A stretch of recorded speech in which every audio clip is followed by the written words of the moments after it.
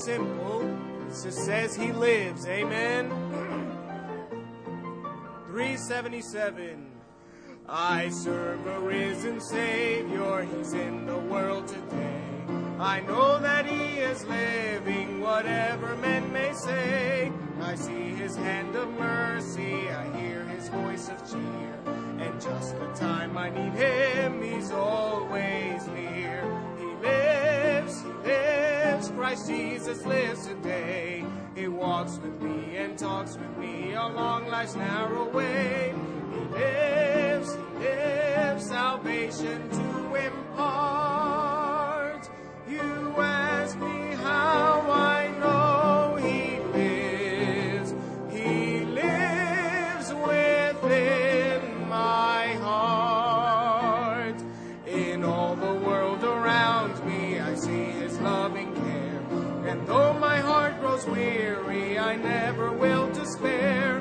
I know that he is leading through all the stormy past. The day of his appearing will come at last. He lives, Christ Jesus lives today. He walks with me and talks with me along life's narrow way. He lives, salvation to impart. You ask me how I know he lives. He lives within my heart. Rejoice, rejoice, O Christian, lift up your voice and sing eternal hallelujah to Jesus Christ the King. Of all who seek him, help of all who find, none other is so loving, so good and kind. Sing it out. He lives, Christ Jesus lives today. Amen. He walks with me and talks with me along life's narrow way. He lives, salvation to impart. You ask me how I know he lives. He lives within my heart. Amen. Aren't you glad he lives? Amen. Turn to page 354, 354. We need to look to the Lamb of God. 354. If you from sin are longing to be free, look to the Lamb of God. He to redeem you died on Calvary. Look to the Lamb of God. Look to the Lamb of God. Look to the Lamb of God. For he alone is able to save you. Look to the Lamb of God. When Satan tempts and doubts and fears assail, look to the Lamb of God. You in his strength shall over all prevail. Look to the Lamb of God. Look to the Lamb of God. Look to the Lamb of God. For he alone is able to save you. Look to the Lamb of God. Are you aware? Does the way seem long? Look to the Lamb of God. His love will cheer and fill your heart with song. Look to the Lamb of God. Look to the Lamb of God. Look to the Lamb of God. For he alone is able to save you. Look to the Lamb of God. Fear not when shadows on your pathway fall. Look to the Lamb of God. Enjoy your sorrow. Christ is all in all. Look to the Lamb of God. Look to the Lamb of God. Look to the Lamb of God. For he alone is able to save you. Look to the Lamb of God. Amen. Let's pray. Dear Heavenly Father, we thank you for this special day, and we thank you for each guest that is with us. We thank you for each one that is here in this place this morning. And Lord, we just ask that you would be honored, that you would be glorified, that we would remember you are the audience for which we do everything that we do here today. We pray that our singing would bring glory to your name. Lord, we pray the special music would worship you. Lord, we pray that the preaching would cause each one of us to be willing to give the greatest sacrifice that you desire, and that is a willing and a surrendered and a contrite heart. We ask that you would work. In Jesus' name we pray. Amen. You may be seated.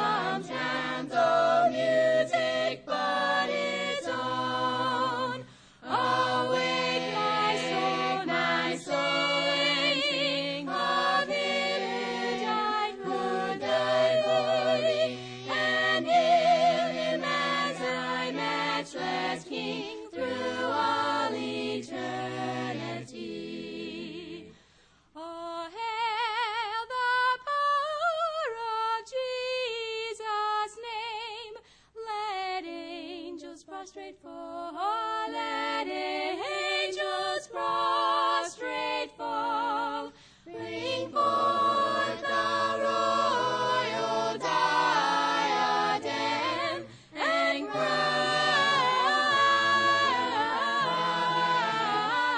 him, crown him, crown him, crown him, and crown him Lord of all.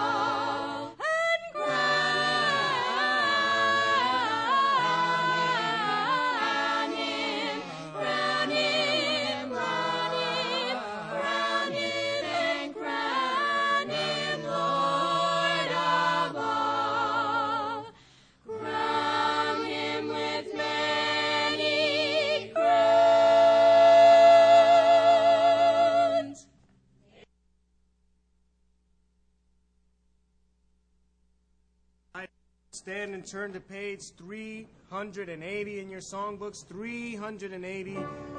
Jesus saves. Amen.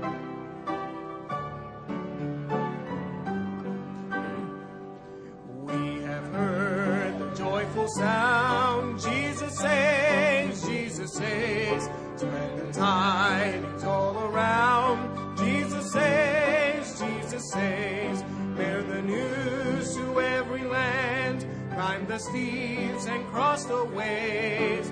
Onward 'tis our Lord's command. Jesus saves, Jesus saves. Wafted on the rolling tide. Jesus saves, Jesus saves. Tell to sinners far and wide. Jesus saves, Jesus saves. Bring ye islands of the sea.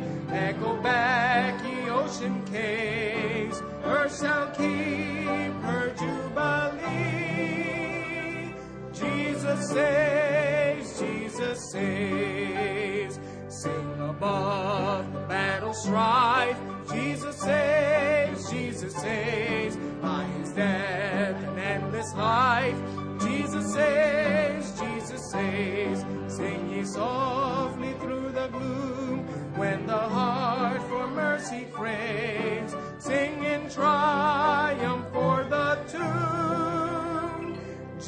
Jesus saves, Jesus saves. Give the winds a mighty voice. Jesus saves, Jesus saves. Let the nations now rejoice. Jesus saves, Jesus saves. Shout salvation full and free. Highest hills and deepest caves. This our song of victory. Jesus saves, Jesus saves. Amen. And turn to page 822. That's past the index, 822. Our great Savior. Amen. 822. Jesus, what a friend for sinners. Jesus, lover of my soul. Friends may fail me, foes assail me. He, my Savior, makes me whole. Hallelujah, what a Savior. Hallelujah, what a friend. Saving, helping, keeping, loving. He is with me to the end. Jesus, what a strength in weakness. Let me hide myself in Him. Tempted, tried, and sometimes failing. He, my strength, my victory. Let's hear you. Hallelujah, what a Savior. Hallelujah, what a friend. Saving, helping, keeping, loving. He is with me to the end.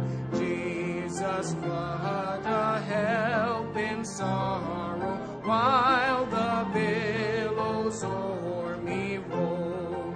Even when my heart is breaking, He, my comfort, helps my soul. Hallelujah, what a Savior. Hallelujah, what a friend. Saving, helping, keeping, loving. He is with me to the end. Now we'll sing this fourth as the last, and as we do, all the children 11 and under will be dismissed to the junior church. Verse 4.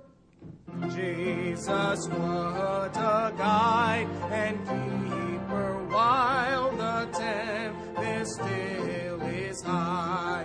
Storms about me, night o'ertakes me.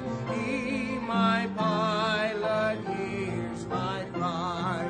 Hallelujah, what a Savior. Hallelujah, what a friend. Saving, helping, keeping, loving. He is with me to the end. Amen, and you may be seated.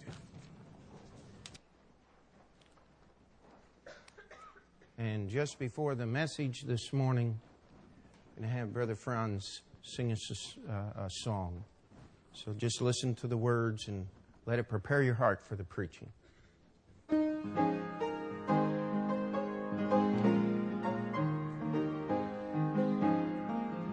God sent His Son. They called Him Jesus. He came to love, heal, and forgive. He lived and died to buy my pardon. An empty grave is there to prove my Savior lives. Because He lives, I can face tomorrow. Because He lives, all fear is gone. because I know He holds the future, and life is worth the living just because He lives. How sweet to hold a newborn baby and feel the love and joy He gives. But greater still,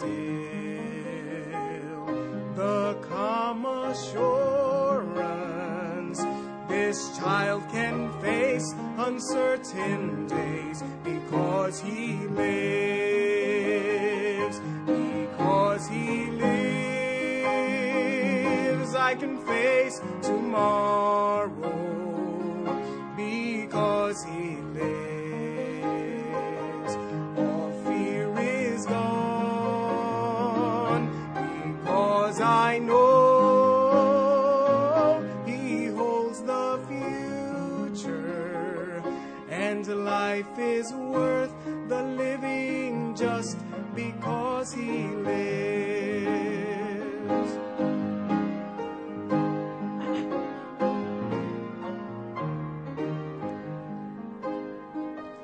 And then one day I'll cross the river, I'll fight life's final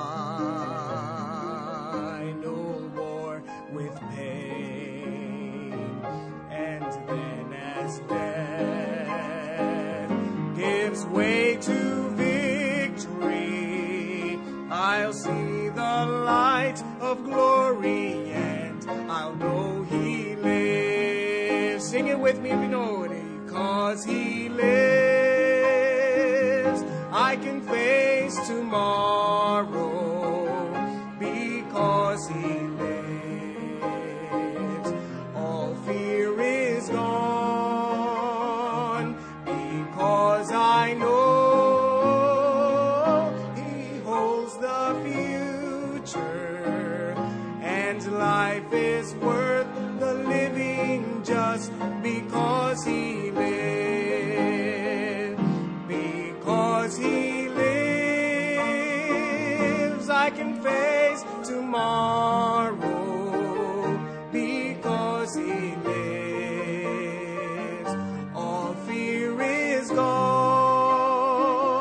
Because I know He holds the future, and life is worth the living just because He lives.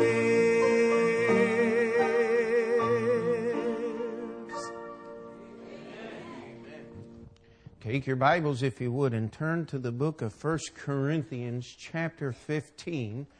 1 Corinthians chapter 15. And we're going to try to get through an entire chapter this morning. And if you're here on our Thursday night Bible study, you say, we can't even get through one verse in 45 minutes. How long are we going to be here this morning? And I promise you we'll not be able to cover everything in this chapter. But as we talk about the resurrection of the Lord Jesus Christ from the dead, this is certainly one of the pivotal chapters in the Bible, because we have a tendency, as we look through the Bible and we hear the stories, and in our Sunday school time, that's why we go through the Bible stories one at a time, because many people have heard them from when they were little children, and they know about David and Goliath, and they know about that Jesus did good things and healed people and did many miracles, and that He died and He rose again. But we fail to get the connection between those stories and how and what we are supposed to live. And Acts chapter 15 starts in verse 1. Paul is summing up everything he has given to these Corinthian believers, this church that God had allowed him to start in the city of Corinth. And we'll remember that these Corinthian believers had they had a lot against them, shall we say. They lived in a very wicked city. In fact, many of you will remember that it used to be somewhat in fashion. If you were really wanting to deride someone, you would call them a Corinthian. And every once in a while, you'll drive through a town and you'll see a bar or some kind of club, and it'll be named Corinth or the Corinthian or something like that.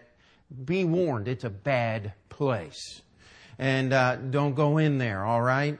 And Paul was trying to sum up everything that he had given these Corinthian believers to help them in their walk with God. And we start in verse 1 of chapter 15. He says, "Moreover, brethren, I declare unto you the gospel which I preached unto you, which also ye have received, and wherein ye stand, by which also ye are saved, if you keep in memory what I have preached unto you, unless ye have believed in vain. For I delivered unto you first of all that which I also received, how that Christ died for our sins according to the Scriptures, and that He was buried, and that He rose again the third day, according to the Scriptures." Now we're going to stop our reading right there for a moment.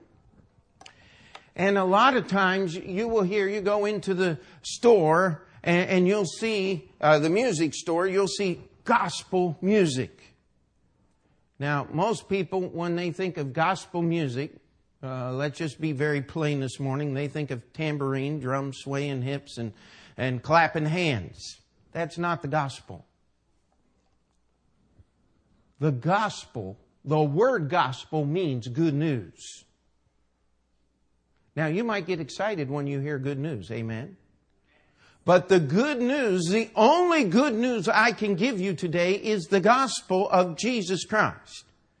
I mean, when you hear good news on the radio, what do you know? Bad news is following.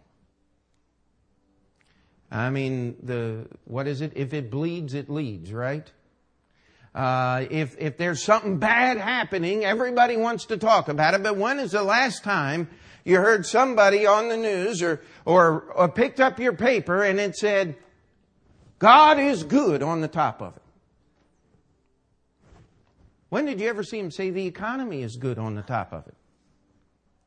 I mean, when did you ever see him say anything is good? The only really good news I can give you is the story of Jesus Christ. The fact that He died. You say, but that's not good, that's sad. Oh yes, it's very good for us.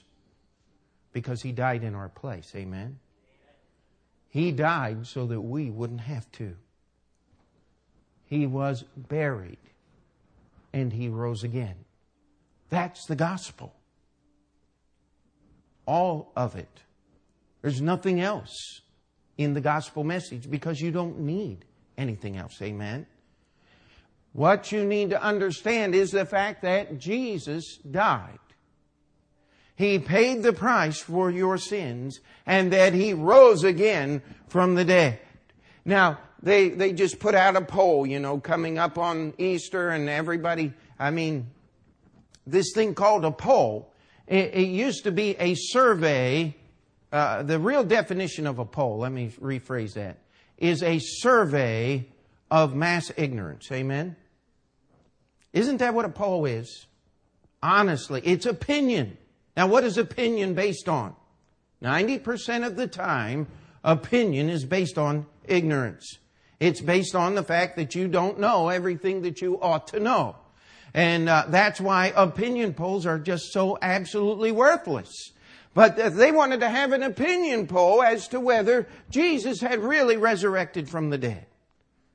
I think it was about 60-some% of people who identify themselves as evangelicals or Protestants believe that Jesus actually rose again from the dead. 30-some% of Catholics believe that Jesus actually rose again from the dead. And that was the only real documentation I got from it. And so if you don't fit into one of those two categories, I don't know where your specific group comes in. But a great majority of people know all about the Bible. But how many of them really believe it? And that's why I hope we're here this morning. Paul said, listen, I wanted to declare unto you the gospel. He says, by which also ye are saved. I met a man on passing out tracts in Jackson Heights yesterday afternoon, and he says, I go to church every Sunday. And I said, but are you saved? He wrinkled his brow and looked at me. He said, what do you mean? I said, do you know for sure you're going to heaven when you die? Oh, hope so. And that's, at least he's being honest. But you would go to church every Sunday, and this is supposed to be a church that preaches the gospel. You go to a church every Sunday and you do everything they say. And I mean, he was really elated that he was getting something from a church and that he could identify with his church and the fact that he went to church. And yet, when you ask him the cardinal question, the most important question that you answer in your entire lifetime, he really acted like it was of not real importance.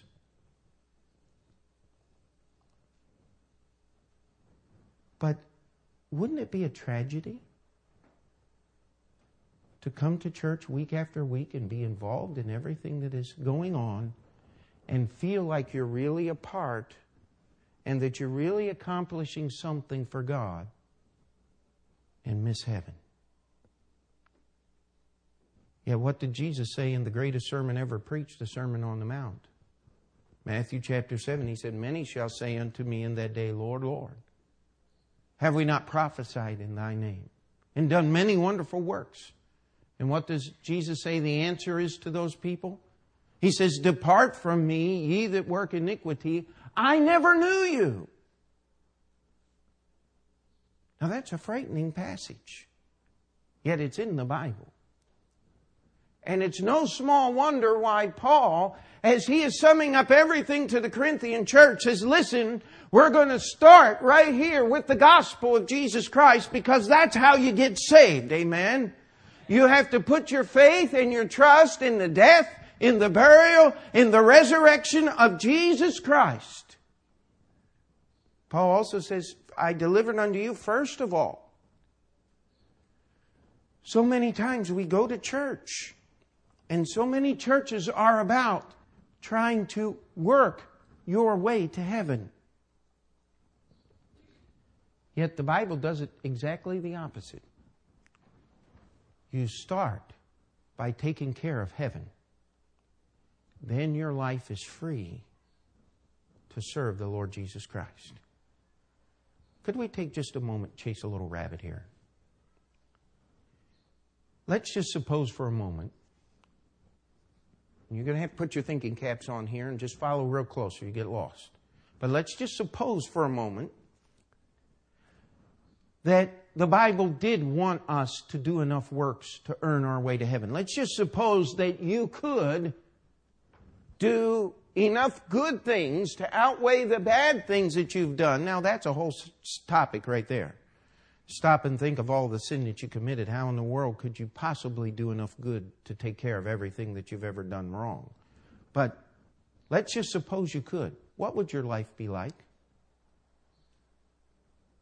What would your decision-making process be like? You see, anyone that had a problem or a struggle is an opportunity for me to get points to get myself into heaven. So what am I doing? I'm running around taking advantage of people who are in trouble so that I can be good enough to get to heaven. You know, we have a name for that. It is the number one character trait of our society today. It's called selfishness. Wouldn't that be horrible? That you had to walk around trying to help people so you could earn enough points to get to heaven? And by the way, how many points do you need? I'm glad the Bible does it so much different. It just simply says, believe on the Lord Jesus Christ, and thou shalt be saved. Doesn't say maybe be saved. It doesn't mean saved from this, but not from this. It means saved. Amen? It means brought into God's family. It means you're made so that you will never have to experience God's judgment and God's wrath in a place called hell, because Jesus paid the price. And all we have to do is accept that price. That's the good news, because it never changes. Everything else, it's up for sale, isn't it? Everything else depends on the mere whim and fancy of the person you're dealing with. Remember the old days with the parking tickets? If you found the meter maid getting ready, you could run up and say, "Please don't give me a ticket." And sometimes they wouldn't give you a ticket. Now they have those little computer things and you're just done. They push the button and you got a ticket no matter what. They take all of the emotion and all of the ability to plead your case out of it. Boy, isn't that awful? But that's really the way it ought to be, isn't it? Don't you just hate that? You see, they made the rules. And we knew we were breaking the rules when we parked there. And we knew we deserved a ticket, but we were just hoping we wouldn't get one. And then when we get one, what do? We get angry. That makes sense. But it's human nature, isn't it? Now, God made a way through the death, the burial, and the resurrection of Christ that every man and woman that ever lived, every human being, could escape God's wrath. That's good news, amen? And all you have to do is believe on the Lord Jesus Christ. But let's look here. Paul does not just give us this story and say, now here it is. This is all you need. Yep, that's it. He actually goes through and gives us some proofs of the resurrection of Jesus Christ. He says, listen, look at verse 3, the last phrase there. It says, according to the Scriptures. Verse 4, that phrase is repeated again, according to the Scriptures. Now, if you had been here on our Thursday night Bible studies, we started a few weeks before Christmas, actually, in the month of November. And we began going through all of the prophecies in the Bible and all of the texts in the Bible that foretold of what Jesus would do, how He would be born in that manger, how the life that He would live, the death that He would die, and His resurrection. Every part of the life of Jesus Christ was prophesied, in some cases over 1,000 years before He was born. Read Psalm 22. It is a blow-by-blow account of the crucifixion of Jesus Christ, written by David 1,000 years before Jesus was born. Isaiah chapter 53. People like to say, well, that's talking about downtrodden people. No, it's talking about one person, Jesus Christ. Again, 700 and some odd years before Jesus was born. You go through this Bible, the Old Testament tabernacle. Wow. Everything in that tabernacle pictures Jesus Christ and our relationship to Him. You just cannot find that kind of agreement by accident. It is a mathematical impossibility for things to agree so well and not be ordained to agree with each other. It'd be like going to one one store and buying one puzzle and going to another store and buying a puzzle of a completely different kind and going to 4 or 5 stores and buying puzzles that had nothing to do with each other, bringing them all home and putting the pieces together and get one beautiful picture. You say, that doesn't work. Yeah, it doesn't work. But men who did not know each other, David and Isaiah, never met. Isaiah and Daniel never met. Moses never met any of them. And yet we have all of these prophecies, and a prophecy of Jacob recorded even before Moses wrote the Bible down and put it in print. Every one of them point to Jesus Christ. Jesus did what He did according to the Scriptures. Amen. The Bible says, and, verse 5, and that He was seen of Cephas, that's Peter, then of the 12. After that He was seen above 500 brethren at once, of whom the greater part remain unto this present, but some are fallen asleep. After that He was seen of James, then of all the apostles. And last of all, He was seen of me also, as one born out of due time. Paul said, listen, I was the last one, but I saw the resurrected Christ. He was on His way to Damascus to persecute and to destroy and imprison and kill those that believed on the name of Jesus Christ. And it says at noonday, the sun became dim, not as it did on the day of crucifixion when God covered it up, but because the brightness of the glory of Jesus Christ made the sun look like a dirty candle burning in the dark. And he looked and he said, who art thou, Lord? And Jesus said, I am Jesus whom thou persecutest. Then Paul asked the next question. He said, Lord, what wilt thou have me do? He said, I met the resurrected Christ. I saw Him with my own 2 eyes. And I, who persecuted the church, became a lover of the Lord Jesus Christ. And now I am preaching His message. And look what he says in verse, let's start reading again in verse 10. He says, but by the grace of God I am what I am, and His grace was bestowed upon me. And His grace which was bestowed upon me was not in vain, but I labored more abundantly than they all, yet not I, but the grace of God which was in me, which was with me.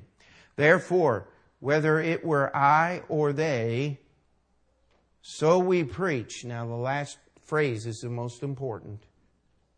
And so ye believed. He said, you Corinthians believed in the resurrection of the Lord Jesus Christ. Now Corinth, we've already been over this, was a wicked town. But the change of the life of someone who believes in the Lord Jesus Christ is absolutely wonderful. Amen? I mean, we could stop our service right now and we could have people stand up and they could tell you what their life was like before they met Jesus Christ. We have all kinds of backgrounds in this. We have from the down and out to the up and out to the in crowd to the out crowd. I mean, we've got everybody here this morning, and they could give you their testimonies of what they used to do. But you know,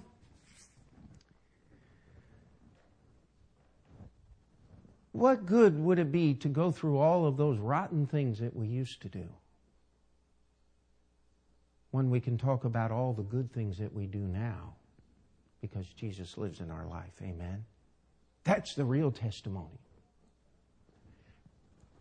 That's what God wants to do.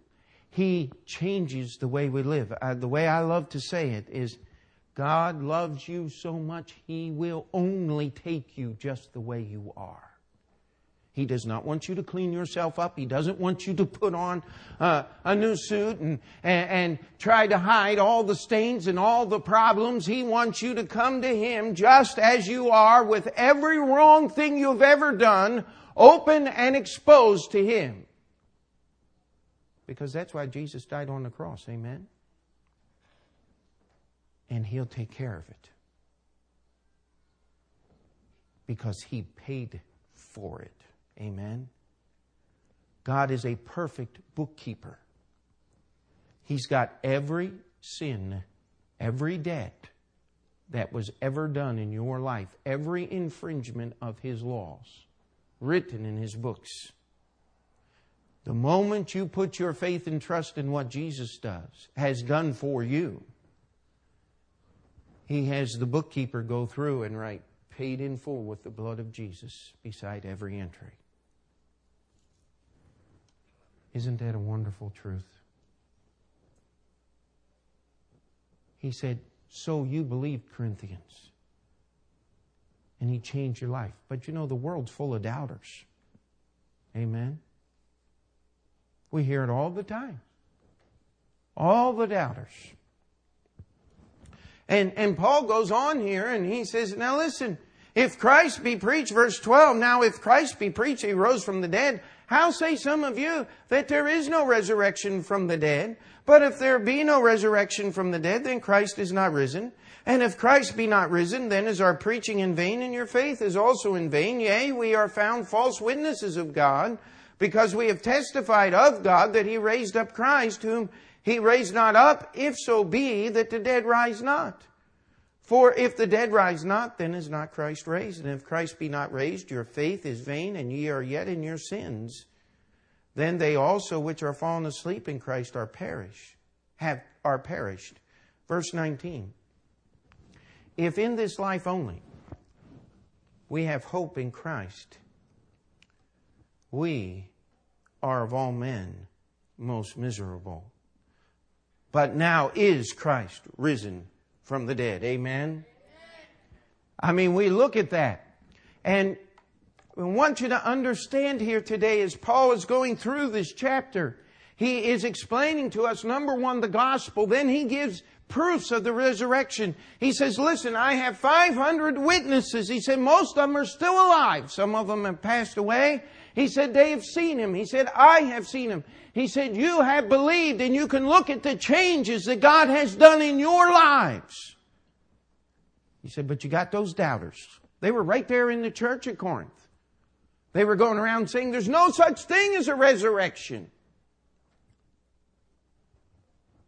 And he said, if in this life only we have hope in Christ, we are of all men most miserable. Now I want you just to stop and think a moment. You know, we all have hope for certain things and dreams of things that we want to have happen in our lives. In fact, when you get to the point to where you stop hoping of the future and stop thinking that something is going to happen and stop wanting things to move and change in your life, you in essence, you stop living, do you not? Now, if our hope is only in the things that we can hold in our hands, only in the things that you can put on a shelf, only in the things that you can write down on paper, only in the things that you can hold and buy and sell in this lifetime. Let me ask you a question. What kind of life do you have?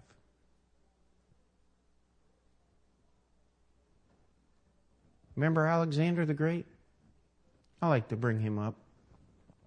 You know why? Because he accomplished more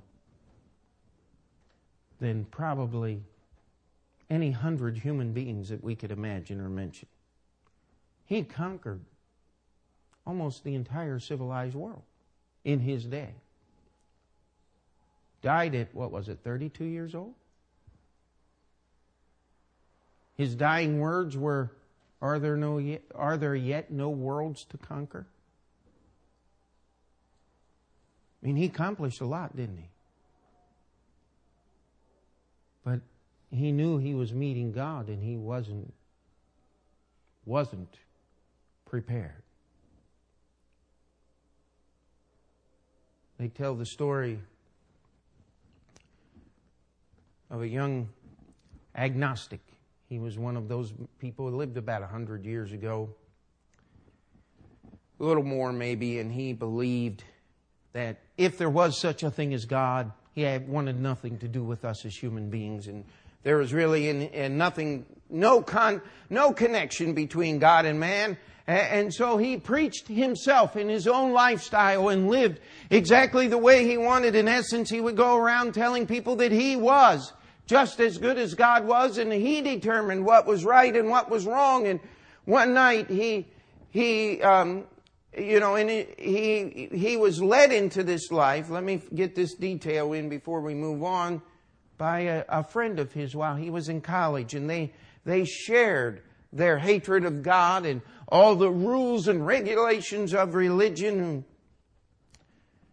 And they had gone their ways after college, and one night he decided to take room in a boarding house. And the owner of the inn said, listen, he said, I only have one room, but right next to it, he said, there's a man dying. He says, now, will that bother you? He says, listen, he says, I don't believe in God. I don't believe in any of these things. He said, I am absolutely confident that it won't bother me. And he went and tried to sleep that night as he heard the man next door gasping for his last breaths and begin to cry out in despair and moan and groan and talk about how that he was going to meet God and that he wasn't ready. And the man in the next room, as he was dying, began to lament out loud and cry out saying, I've wasted my life, I'm not ready. And this young man was quite shaken by this in the morning. And as he stopped by the desk on his way out, he said, how did the man do? He made an awful lot of noise last night. He says, well, you won't have to worry about it. He passed away in the early morning hours. He's dead now. He's at peace. And the fellow said, well, might I inquire after the dead man's name? And he was shaken to the foundation of his being as the name of his dear friend during his college days who led him into a hatred of God was the man he heard dying next door. He said if that man wasn't ready to meet God, and that man on his deathbed believed that there was a God and cried out that he was not ready to meet Him, I'm going to go find out who God is. And he did. And he got saved, and he gave his life to be a preacher of the gospel. This book was written. The things that Jesus did was done so that you and I might have a hope that goes beyond the grave. Amen? That we can have a hope that is more than in things that we can hold in our hands and write down in a checkbook and put on a ledger sheet. Because we will all stand before the judge one day. He's only going to ask one question. What have you done with Jesus Christ? That's the only question. Have you believed in Him? He's the one that paid the price for your sins. Amen? He's the one that died in your place so that you can go free. He's the one that rose again from the dead to prove that He had victory both over sin and over death. Come down to verse 29. Well, let's read verse 23 first. It says, but every man in his own order, Christ the firstfruits, and afterward they that are Christ at His coming. Then cometh the end, when He shall deliver up the kingdom to God, even the Father, when He shall put down all rule and all authority and all power. God does things in order. Amen. Jesus was the example. He is the one that died in our place. He is the one that paved the way so that we can go free and escape God's wrath. He's the first fruits. We that believe in Him can follow after Him. Verse 29 is a verse that people have a lot of problems with in the Bible. It says, else what shall they do which are baptized for the dead? If the dead rise not at all, why are they then baptized for the dead? Now, if you want a real venture in trying to figure out what that one means, just go to your local theological library and start checking out commentaries and read what they say. There, you won't find any two that agree, I don't believe. People, most of the time what they do when they commentate is they come up to a hard verse like this one, they skip over it and start on the other side. It's really simple. As Jesus was walking the earth, how many of you remember when James and John came to him and their mother said, "Can James sit on one side and John sit on the other side in the kingdom?" Remember that story? Jesus said, "Can you drink the cup that I have to drink and be," what? Baptized with the baptism I have to be baptized with? He was using a word that we talk about being immersed in water to identify with the Lord Jesus Christ, and he was referring to the baptism of suffering that he was going to endure on the cross. You say, "Preacher, why do you say that?" Well, look at the next verse. And why stand we in jeopardy every hour?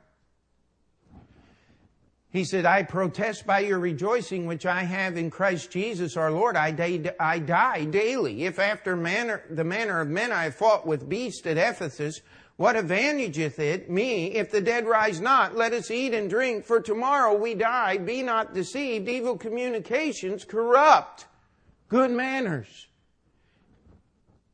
Let me tell you something, Paul, you study his life and one word is going to come up over and over and over again. It is the word suffering. Paul endured much anguish and much suffering for the name of Jesus Christ.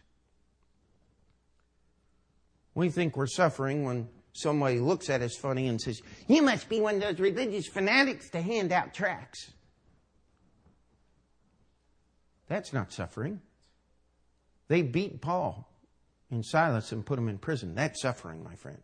They stoned Paul and left him outside a town for dead. That's suffering.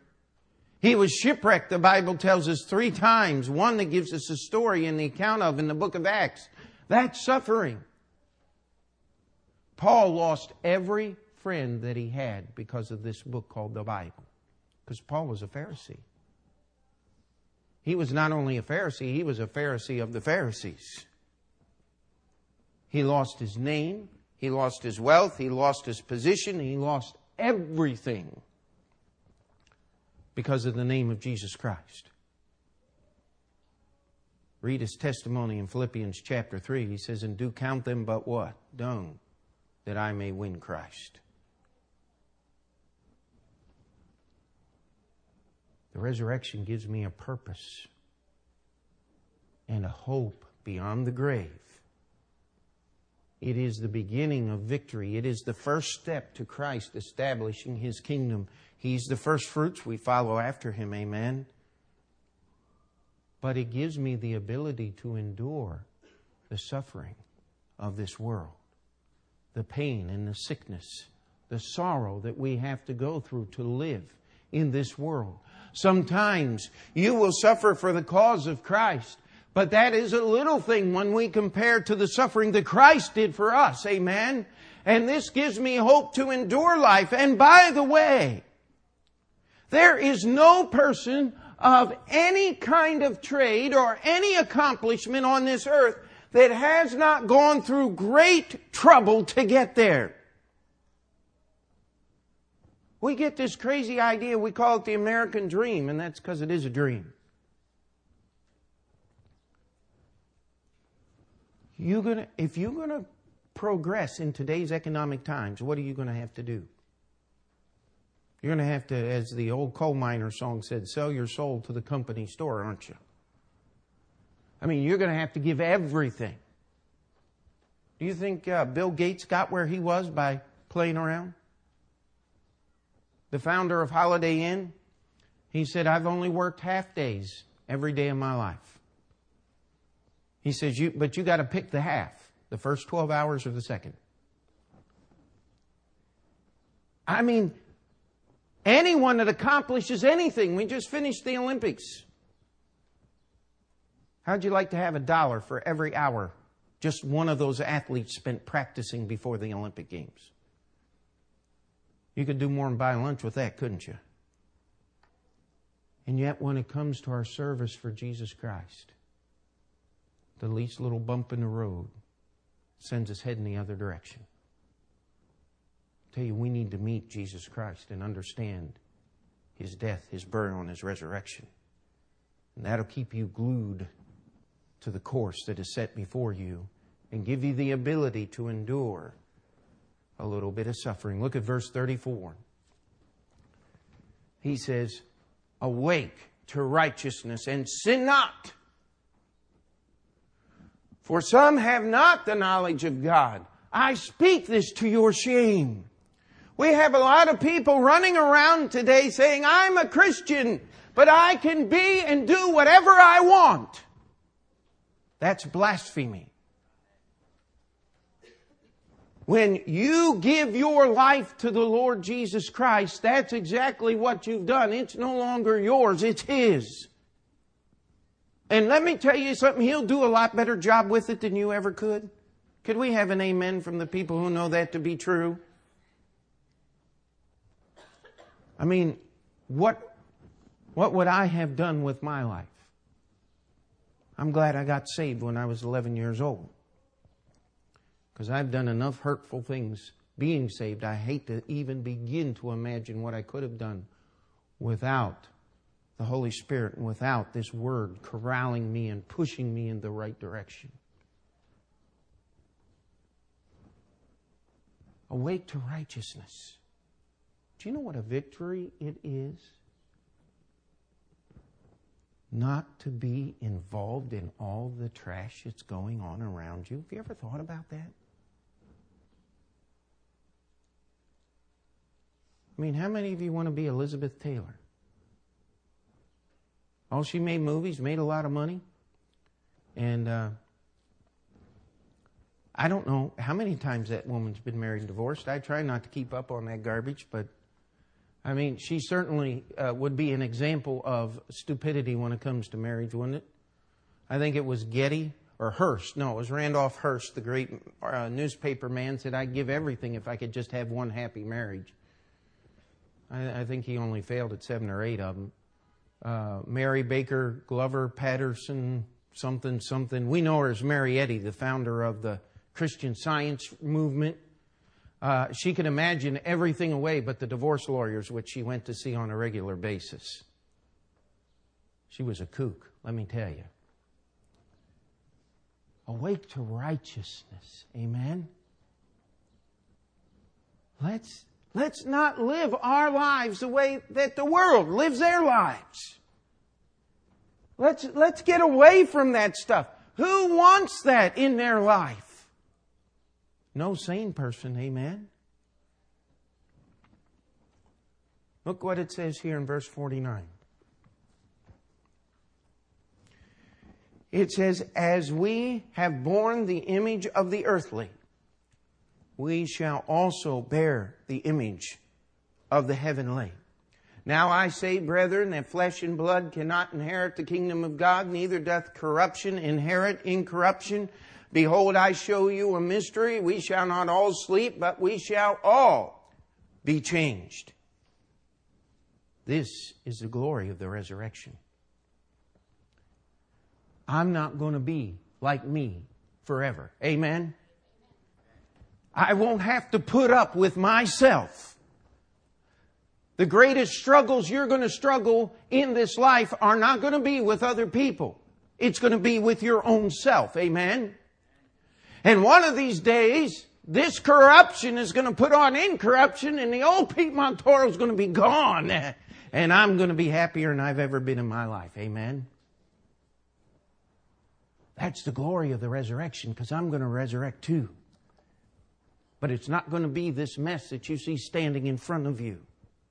It's going to be a glorified body. And you read there, Paul goes through a huge argument as to people arguing about what kind of body are we going to have in heaven. And he just simply says, don't worry about it. There's a lot of things you don't need to worry about. Amen. You get worrying about all these things and they keep you from accepting the simple truth that Jesus died on the cross. He wants to give you a hope to live right now and a glory to live with Him in heaven. Amen. Just one more verse and we'll be done. Verse 58. It says, therefore, my beloved brethren, be ye steadfast, unmovable, always abounding in the work of the Lord. For as much as ye know that your labor is not vain in the Lord. There's a reason to live. How many of you know what the definition of a pessimist is? It's somebody who looks both ways before crossing a one-way street. That makes about everybody that lives in New York City a pessimist. Because every year, there's at least one poor guy that crosses the street. He looked in the direction the street is going. Somebody's driving the wrong way and breaks and runs over him. It happens. I always look both ways before I cross any street in New York City. And you be wise to do the same. Amen? So if that's a pessimist, I guess we're all pessimists, aren't we? But look what this says. It says, be ye steadfast. Why? Therefore, because of the resurrection of Jesus Christ from the dead, because He paid for my sins on the cross, and He rose again from the dead,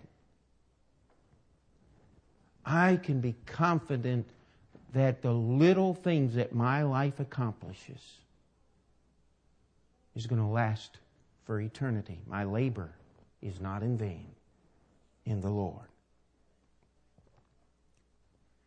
I am 41 years old. I'm supposed to be just getting ready to go into midlife crisis or be there right now. You know what? I haven't had time to stop and think if I need one. Amen? Because I'm too busy trying to abound in the work of the Lord. And I have an absolute confidence that the life that I'm living is the life that Jesus wants me to live. Now, it doesn't mean it's perfect. We understand that. But what it does mean is my direction is the right direction. Guess what? I haven't ever been to a therapist. I don't want to go to a therapist. I think I could help most therapists by giving them what's in this book called the Bible. Amen? I worked for a guy one time when I was in high school. He was a I'm going to forget. He was a psychiatrist. That's the one that has the medical doctor's degree plus the mind degree. He can do everything. I have never met a more messed up individual in my entire life than that psychiatrist that I worked for, helping him move one summer. You talk about a messed up man. I tried to witness to him, but tell him about Jesus. But he says that religious stuff. He said that's too simple. Well, those cigarettes and that liquor and the pornography and everything else that you're addicted to, you're telling me that that's simple? That's not simple, man. It's not satisfying. It's not nothing. I mean, there are some things that are worse than nothing. Amen? Because all they do is they steal from you and take. That's why God calls sin sin. Because it'll kill you. Jesus died on the cross. The only good news we have. Amen? He was buried and He rose again. According to the Scriptures. There were eyewitnesses. I've heard the testimony of those who believed. I've got a hope beyond this life and will last for all eternity.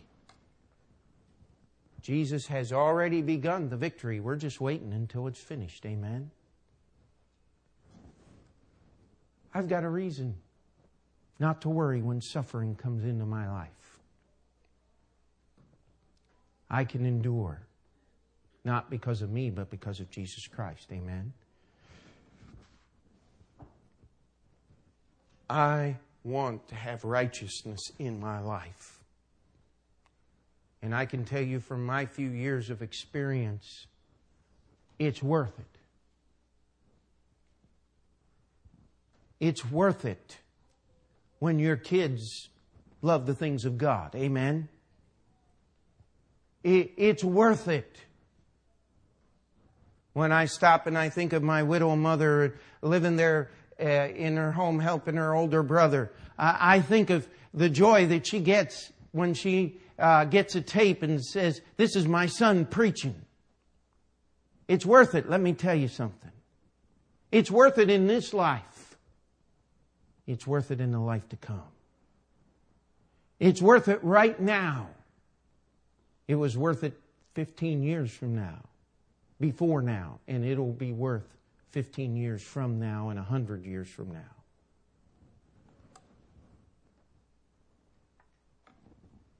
Jesus did not do these events to give us a nice story and a special day to decorate Easter eggs and give away candy and get fat and all those wonderful things that we do around Easter time.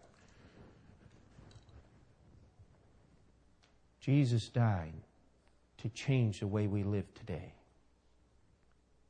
Do you have a living relationship with the living God? Are you walking daily with Him?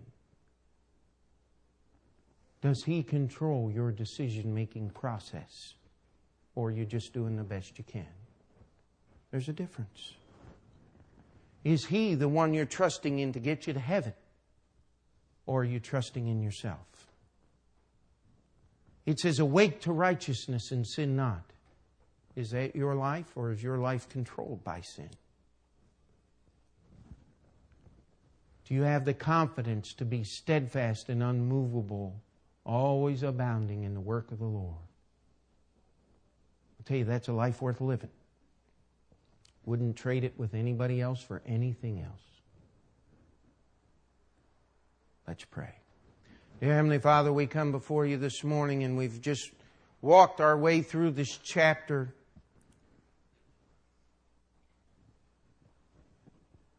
Lord, my prayer is for everyone in this room that they would believe the gospel of Jesus Christ and be saved.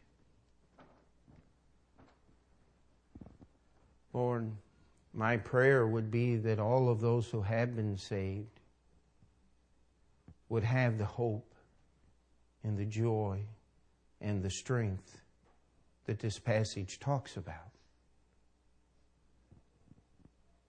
And Lord, if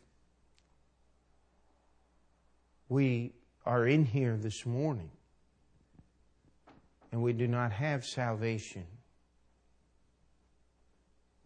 Lord, I pray that Your Holy Spirit would work and soften that heart, make it willing to accept Jesus Christ as their Lord and their Savior. Lord, I pray for those that have confessed Jesus as their Lord and they know they have believed, but their life has not been the way that You would have them to live. Lord, we ask that they would be willing to surrender their pride and their hardness of heart and let You do a work. Lord, the reason I pray this way is because we want to worship You. Worship is not unrelated to the Word of God. It's intimately connected, and we must be obedient to that Word in order to worship You. In fact, that's the definition of true worship. We ask that that would happen here this morning in these few moments as we sing an invitation hymn that people would be willing to surrender their lives to You. In Jesus' name we pray. Amen. Let's stand together this morning.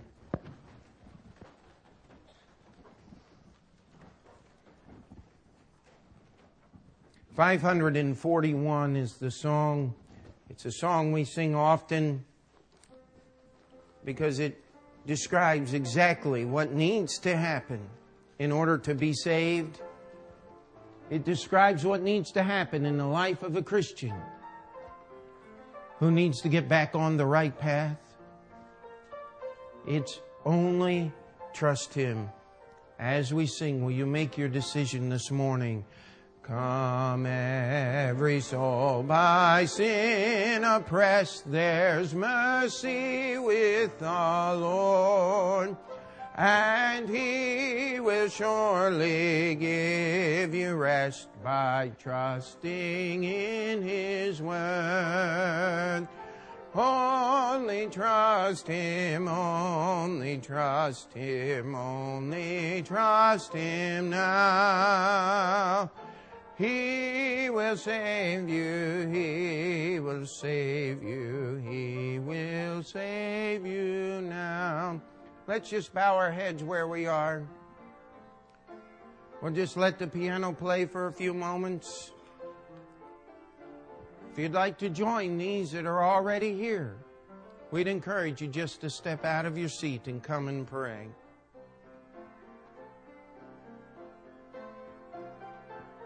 If you've made a decision that you want to follow the Lord in baptism or become a member of our church, we don't know that unless you tell us. And this is as great a time as any to let us know. And most of all, if you're here this morning without the knowledge of the Savior, would you just take the time and allow somebody to show you from the Bible how you can know that your sins are forgiven and that Jesus is your Savior?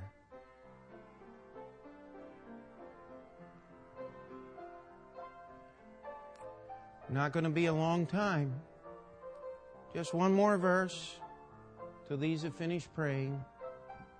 If you need to come, now is the time to come.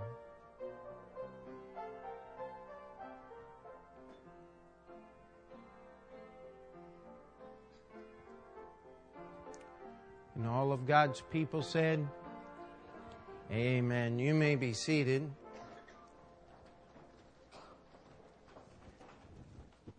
If we could have our ushers come.